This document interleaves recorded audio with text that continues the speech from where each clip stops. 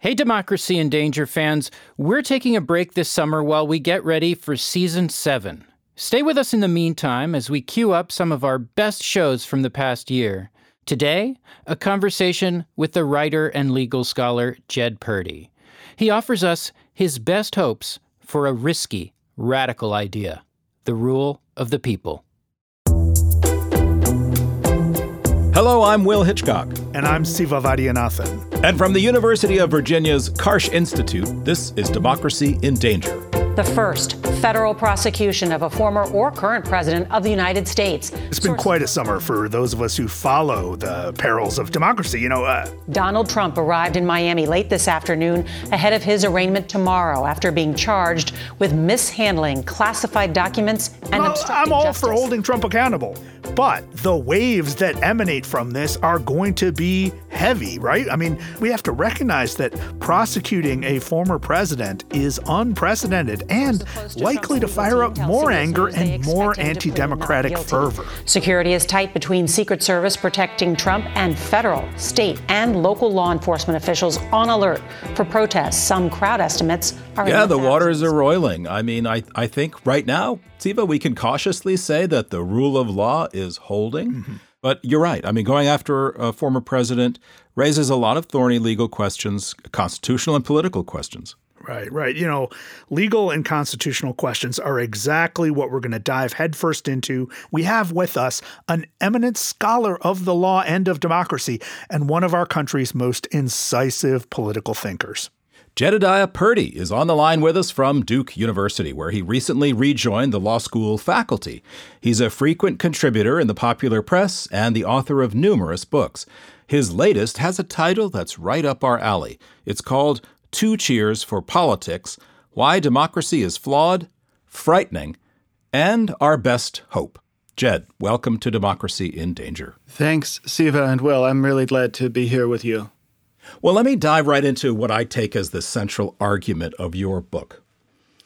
If I'm reading you right, you believe that democracy, for all of its flaws and its difficulties, remains a viable and indeed admirable form of government, but that in the United States we've sort of failed to practice the arts of democracy. We've been too tempted to turn away, to technocrats, or perhaps turn to strong men to solve our problems. The lure of the market, the lure of capitalism is at the heart of our disengagement, as you put it, from politics. Walk us through a little bit this central argument. I mean, from where I sit, it seems to me Americans these days are super political. Right. Everything has become political, but I think you mean to suggest politics in a different way. Tell us about that. So in the early 21st century, democracy seemed to be inevitable, but also largely superfluous. It was thought that history only had one direction. Everyone sort of said they didn't believe in the end of history, but everyone did kind of believe in the end of history. It was all going to end up in the same, basically, capitalist, individualist, loosely egalitarian, electoral but not very high stakes society of managed prosperity, and that would be good. So it was easy to take for granted. Yeah, exactly.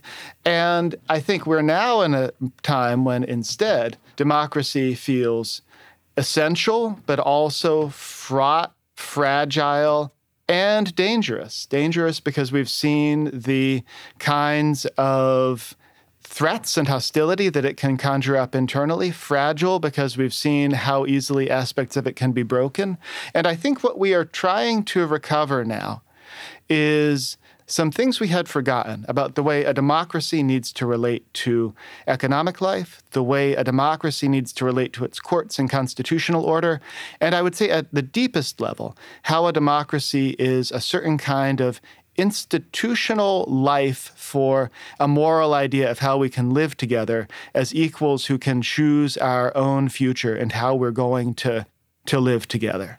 I think what's easy to miss in this hyper-politicized time when everything indicates partisanship, from how you talk about gender to whether you wear a medical mask to where you live, what you drive, is that at the same time that we're asking more of politics and paying more attention to it, we're also haunted on all sides by a doubt that it will actually deliver or produce, that democracy is capable of choosing futures and establishing a common world among equals. Right. I mean, I love that you place the beginning of the crumbling of this moral idea in the 1990s. The erosion of American democracy did not begin with the fraught election of Donald Trump. So you talk about nihilistic politics, which is, I think, connected to this notion of taking democracy for granted to such a degree that you figure it's a given and it no longer needs to be a moral stand, something that, Ronald Reagan actually took seriously. But by the time we get to the years of Bill Clinton and Newt Gingrich, and then, the rise of Mitch McConnell more recently, we enter this phase of what you've called nihilistic politics. Can you talk us through what we're living with in terms of the legacies of the 1990s? Totally. There emerged in that decade several versions of a politics that on some level took the continued vitality of our institutions enough for granted that it neglected the aspect of political life that had always been about keeping those going and sustaining them and renewing them. And that had different versions.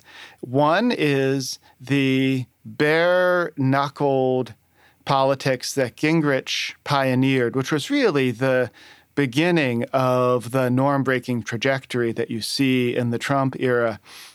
Enmity was absolute. There was a kind of Iago-like quality of the Shakespearean villain. Power was its own logic, and like the enemy was its own imperative. I also think it's easier to sustain at all levels, from the elite to the mass, a politics of that kind, if at some level you've stopped thinking these are institutions you have to take care of. Right. You sort of think like a teenager does in a house that they aren't responsible for, that you can do any amount of wrecking and someone else is going to pick it up or it'll just be there. You can see Gingrich, perhaps, as a sort of grotesque of the dynamic across the parties at that time. The Clinton administration was famous for adopting Sid Blumenthal's idea of the permanent campaign. There wasn't a distinction between campaigning and governing. So that's there. I also think you get a couple of configurations of progressive politics in that time that are disconnected from the real stakes of democratic life, or they break off parts of it, nicer, softer parts of it, and they leave behind some of the harder but more essential parts. One is the politics of conversation. There was an idea, I think of it as a very Clintonite idea, that politics was fundamentally about people of goodwill just continuing to talk. And if people of goodwill continued to talk, they were certain to converge on decent principles. I'm sympathetic to that. Of course, you need communicative virtues in a democracy. But it's also true that at a very deep level, political life is about conflicting visions of the future and the common good. It is about distribution and whether people are dealt in or left out. And it's about decisions whose whole point is that they do stop the argument for the moment. And the Clinton administration was, especially after 1994, but in some ways all along, deeply invested in the 1990s idea that the market really was the repository of a lot of the efficacy in this world, and that a good deal of the role of government was to facilitate it and get out of the way. And it was the Clinton administration that led the neoliberalization of financial regulation and contributed in really significant ways to the crisis that we're still living with. So we've done a good job on indicting Clinton and, of course, Newt Gingrich, right? But look, the Ramones and the Clash tell me that it's Ronald Reagan and Margaret Thatcher who are to blame for the neoliberalism that we all have to live in now. And so what about Reagan, right? I mean, you don't leave Reagan alone in your book. So tell us a bit about what his legacy is and how, you know, this person who so clearly idealized American democracy, even if he didn't describe it very well, might have some blame for our current condition. Well, so Reagan comes into office for his second term in 1985, and there's this extraordinary phrase in that inaugural address where he promises a second emancipation. This emancipation is not out of slavery into citizenship. This is an emancipation out of government and into the market. And he has this picture of all of the kind of wisdom and goodness of American life as taking place in the spontaneous creativity and reciprocity of market life. He's more concrete about it, but that's what he's talking about. All the good stuff is what people do out there, making things and selling things for one another to make money. And this is the kind of moral vision behind his famous phrase about wanting a country in which it's still possible to get rich. And the answer in that tradition is fundamentally the laws of property and contract and voluntary cooperation create a framework in which uniquely people can align their different projects and goals. It's a very powerful picture. It's worth appreciating the beauty of it. In a bunch of ways, it also doesn't work. What Reagan did at the level of political imagination was to say, government is basically extraneous. It's the problem, not the solution, he famously said. Clinton picked that up later, said the era of big government is over. But the things that you like about it, like the world that it's made for you, Medicare, farm subsidies, highways, safe neighborhoods for a lot of people, though not everyone, that's just there. That's just America. You know, that's not the government. And I think that line, which is, of course, unreal, it wouldn't hold up as an explicit ideology, but as a form of imagination, it works. I think that's kind of the picture of the world that he helped to bring people into. Let me ask a little bit more about this process, Jed. You know, you write that economics as a discipline, as a field, is kind of an anti-politics because it presents itself as simply reporting on the immutable laws of human nature. And so when politicians say, well, let the market handle it, they are endowed with this credibility that somehow the market is a beast, is a system that functions by itself without the touch of the human hand. The invisible hand, in fact, is at work.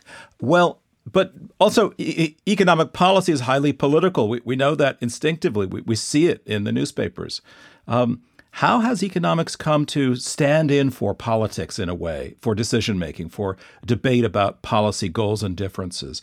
Who benefits from this sort of science of economics, and who benefits from maintaining it as a kind of impartial, immutable system?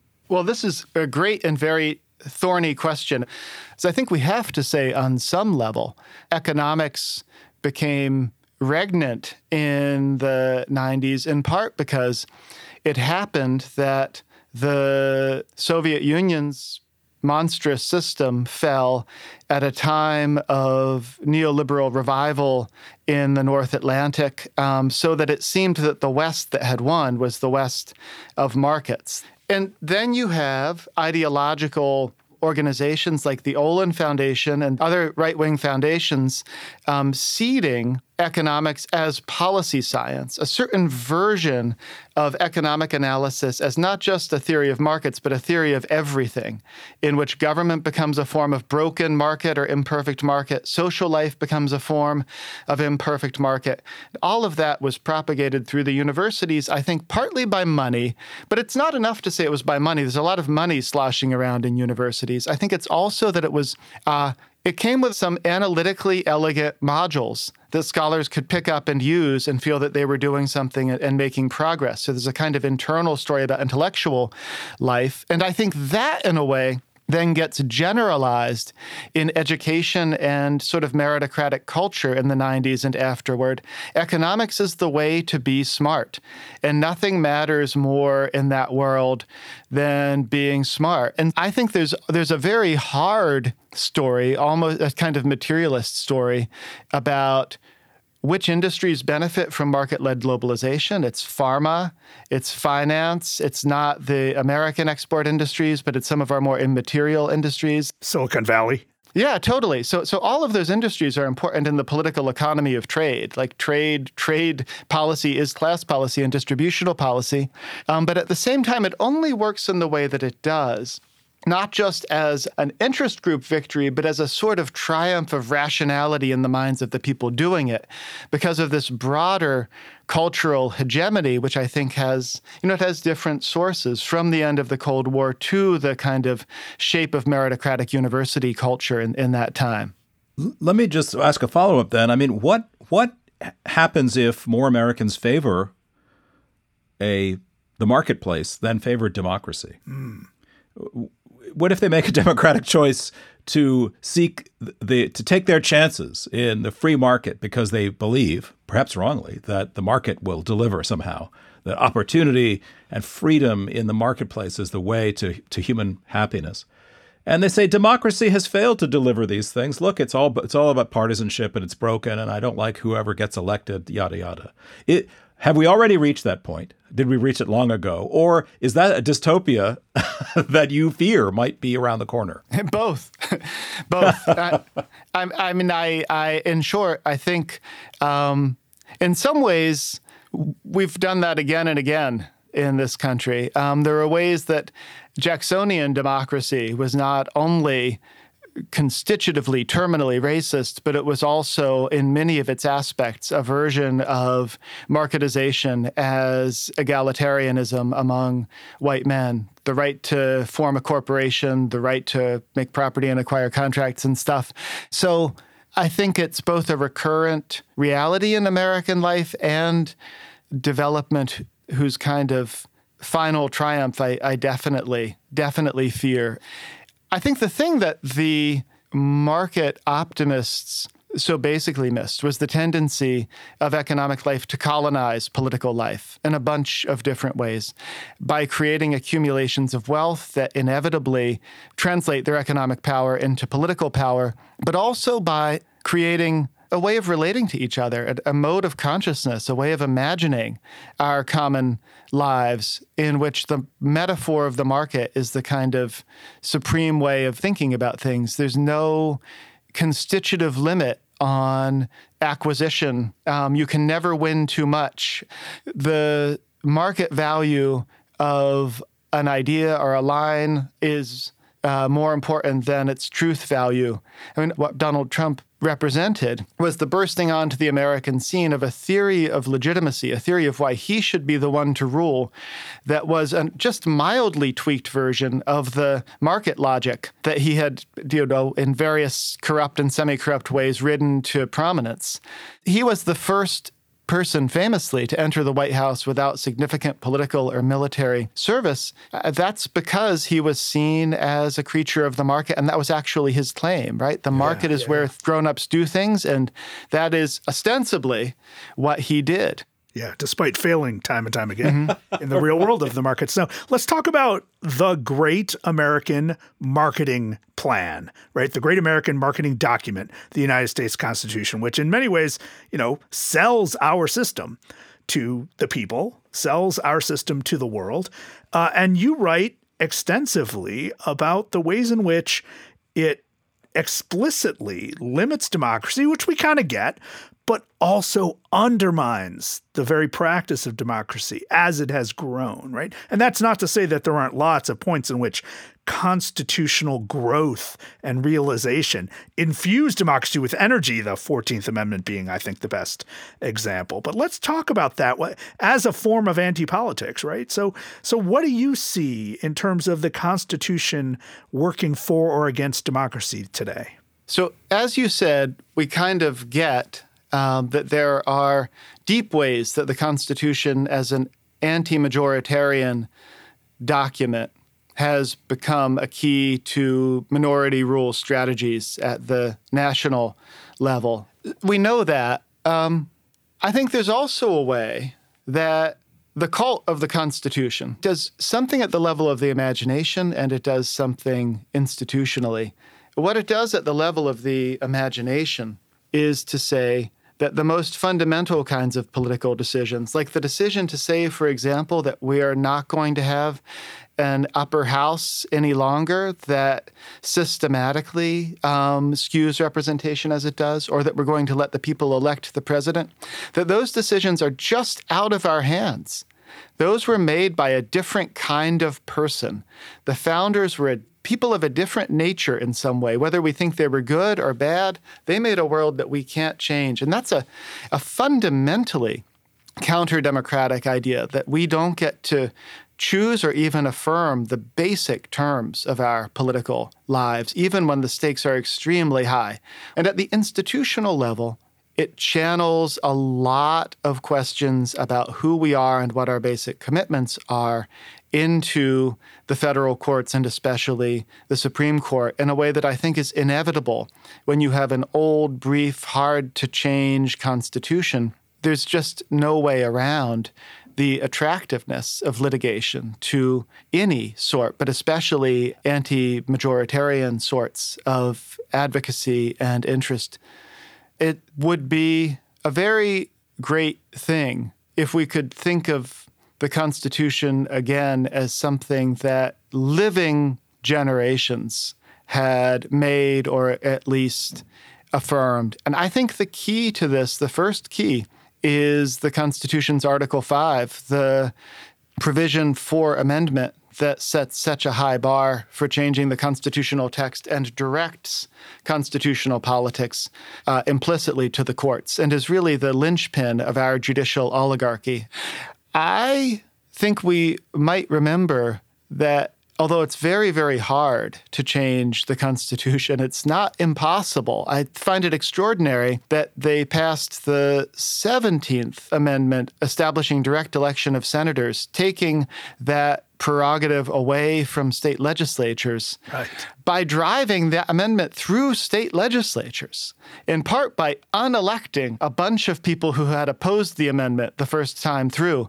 So I think we've been in this funny moment where progressives think of constitutional amendment and convention as somewhere out there in the area of citizen sheriffs or sovereign citizens. It's a crazy, like, three-cornered hat kind of idea. Right. And I think that's actually a sign of how caught we are in the headspace of a time that thought we'd worked it all out and it was going to be fine and we shouldn't mess with it.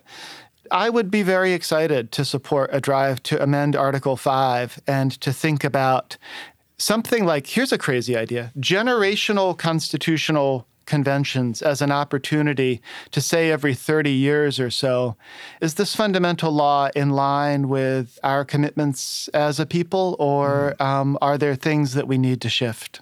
Yeah. So, those of us who've been reading your work for decades now know that even though you're writing about some pretty dark things and the roots of some dark things, you're basically an optimist. You're basically one who sees hope and possibility in our future, in our practice, in our people.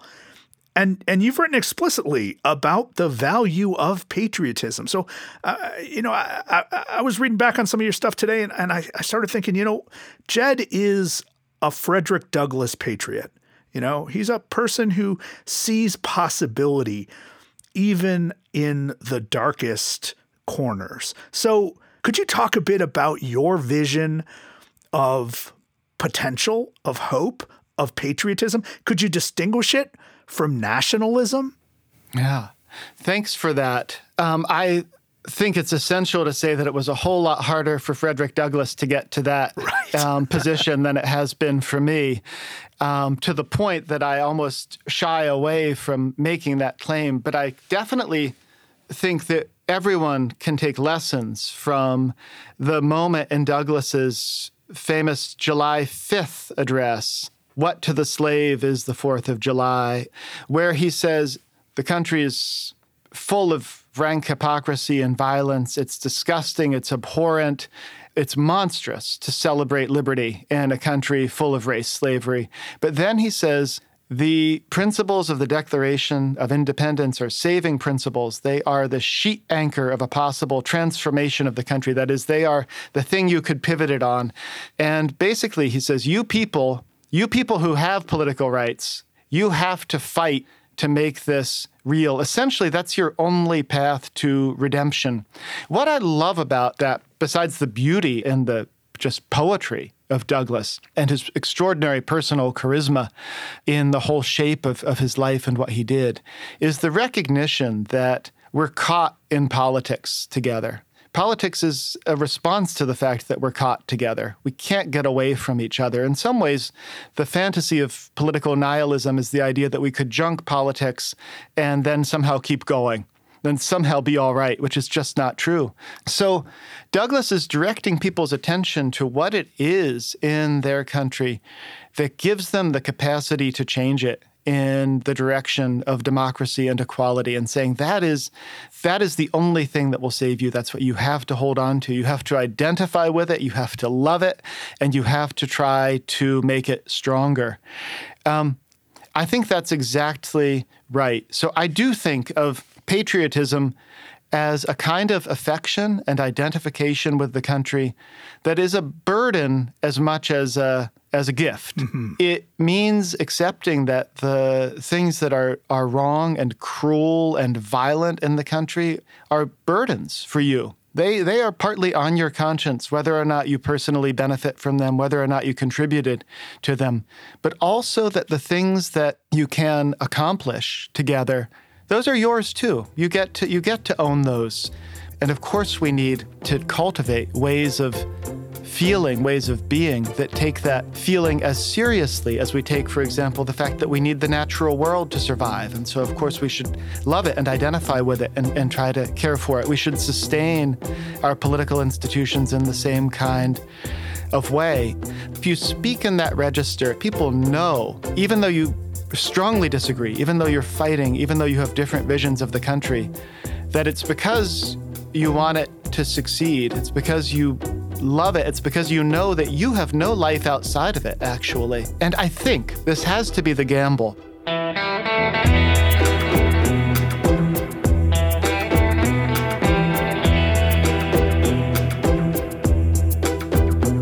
Jedediah Purdy is a professor at Duke University Law School. He's the author of 2 Cheers for Politics: Why Democracy is Flawed, Frightening, and Our Best Hope. Democracy in Danger is part of the Democracy Group podcast network. Visit democracygroup.org to find all our sister shows. We'll be right back.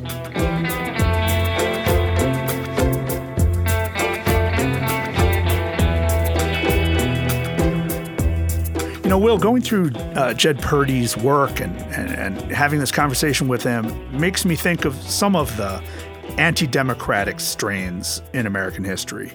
The makeup of the Senate, the Electoral College, right? The fact that it's so hard to amend the Constitution. These are all breaks on democracy, and our founders were explicit about it, right? The Federalist Papers, another thing we revere without critically reading them, we take seriously because that side won. We don't take the anti-federalists so seriously, even though they had a lot going for them. They were right about a whole lot, right? And I think it's important that we take seriously that anti-democratic thought is a deep and resonant part of our intellectual history, from John Adams, who had issues with democracy, through Madison himself, who, mediated so many of these conflicts about democracy, and then, right up through the 20th century, with Walter Lippmann, who pretty explicitly said life in the 20th century is too confusing, governing a country like the United States is too messy to be left to the people. And Jed Purdy's in touch with that, but he's writing from the counter-narrative. He's writing in the tradition of Frederick Douglass, of John Dewey, right? He's trying to celebrate the possibility of democracy that we've never quite realized. So he's not nostalgic in the least, yet he's somehow hopeful. What do you think? Is that a reasonable position to take at a time like this? Well, I hope that it is. But I also want to reflect for a moment. The quote-unquote Unite the Right rally came to Charlottesville. A citizen of this town was murdered by a far-right boy, frankly, during a protest, a peaceful protest that turned very violent. Again, not the first violent riot that's happened in American history. Violence, racism, confrontation, anti-politics is woven into our political history, tragically. But also, let's remember that, at least in our town, in our university, there was a reckoning that emerged from those events. By no means is that reckoning complete, but it was a jolt to the system. It was a shock to the system. I think it pushed the University of Virginia and perhaps Charlottesville out of some sense of complacency that somehow, things were just more or less fine in this bucolic little region of Virginia. And over the past years, we've done a lot of democratic work, trying to put our polity back together again, trying to ask questions. How? Why? What's my responsibility? What have I been ignoring? The fact that African Americans in this city have known all about the violent history of this town, of its racism, of its redlining, of its real estate problems. These things suddenly were pressed to the forefront of our existence. And that kind of hard work of democratic repair and reckoning is exactly what Jed Purdy is calling us to do. It's not going to be easy. But if we don't do it, we're basically giving up. We're submitting to a world in which politics doesn't matter, in which basically there's only going to be a one-party state, in which we don't have options, in which we can always buy Big Macs and Dunkin' Donuts, but we won't have the right to vote. What he's saying is actually a call to recover our democratic practices.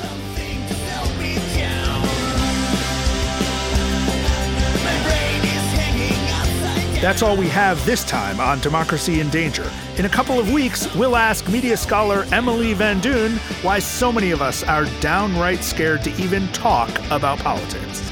So, one woman I talk about, Linda, she was afraid of putting a yard sign in her front yard because she had done that in the past and had a couple of her animals shot at. Stay in touch in the meantime. Shoot us a tweet at DND Podcast. That's DIND Podcast. Tell us what you think we should cover. Share your own hopes for reinvigorating the rule of the people.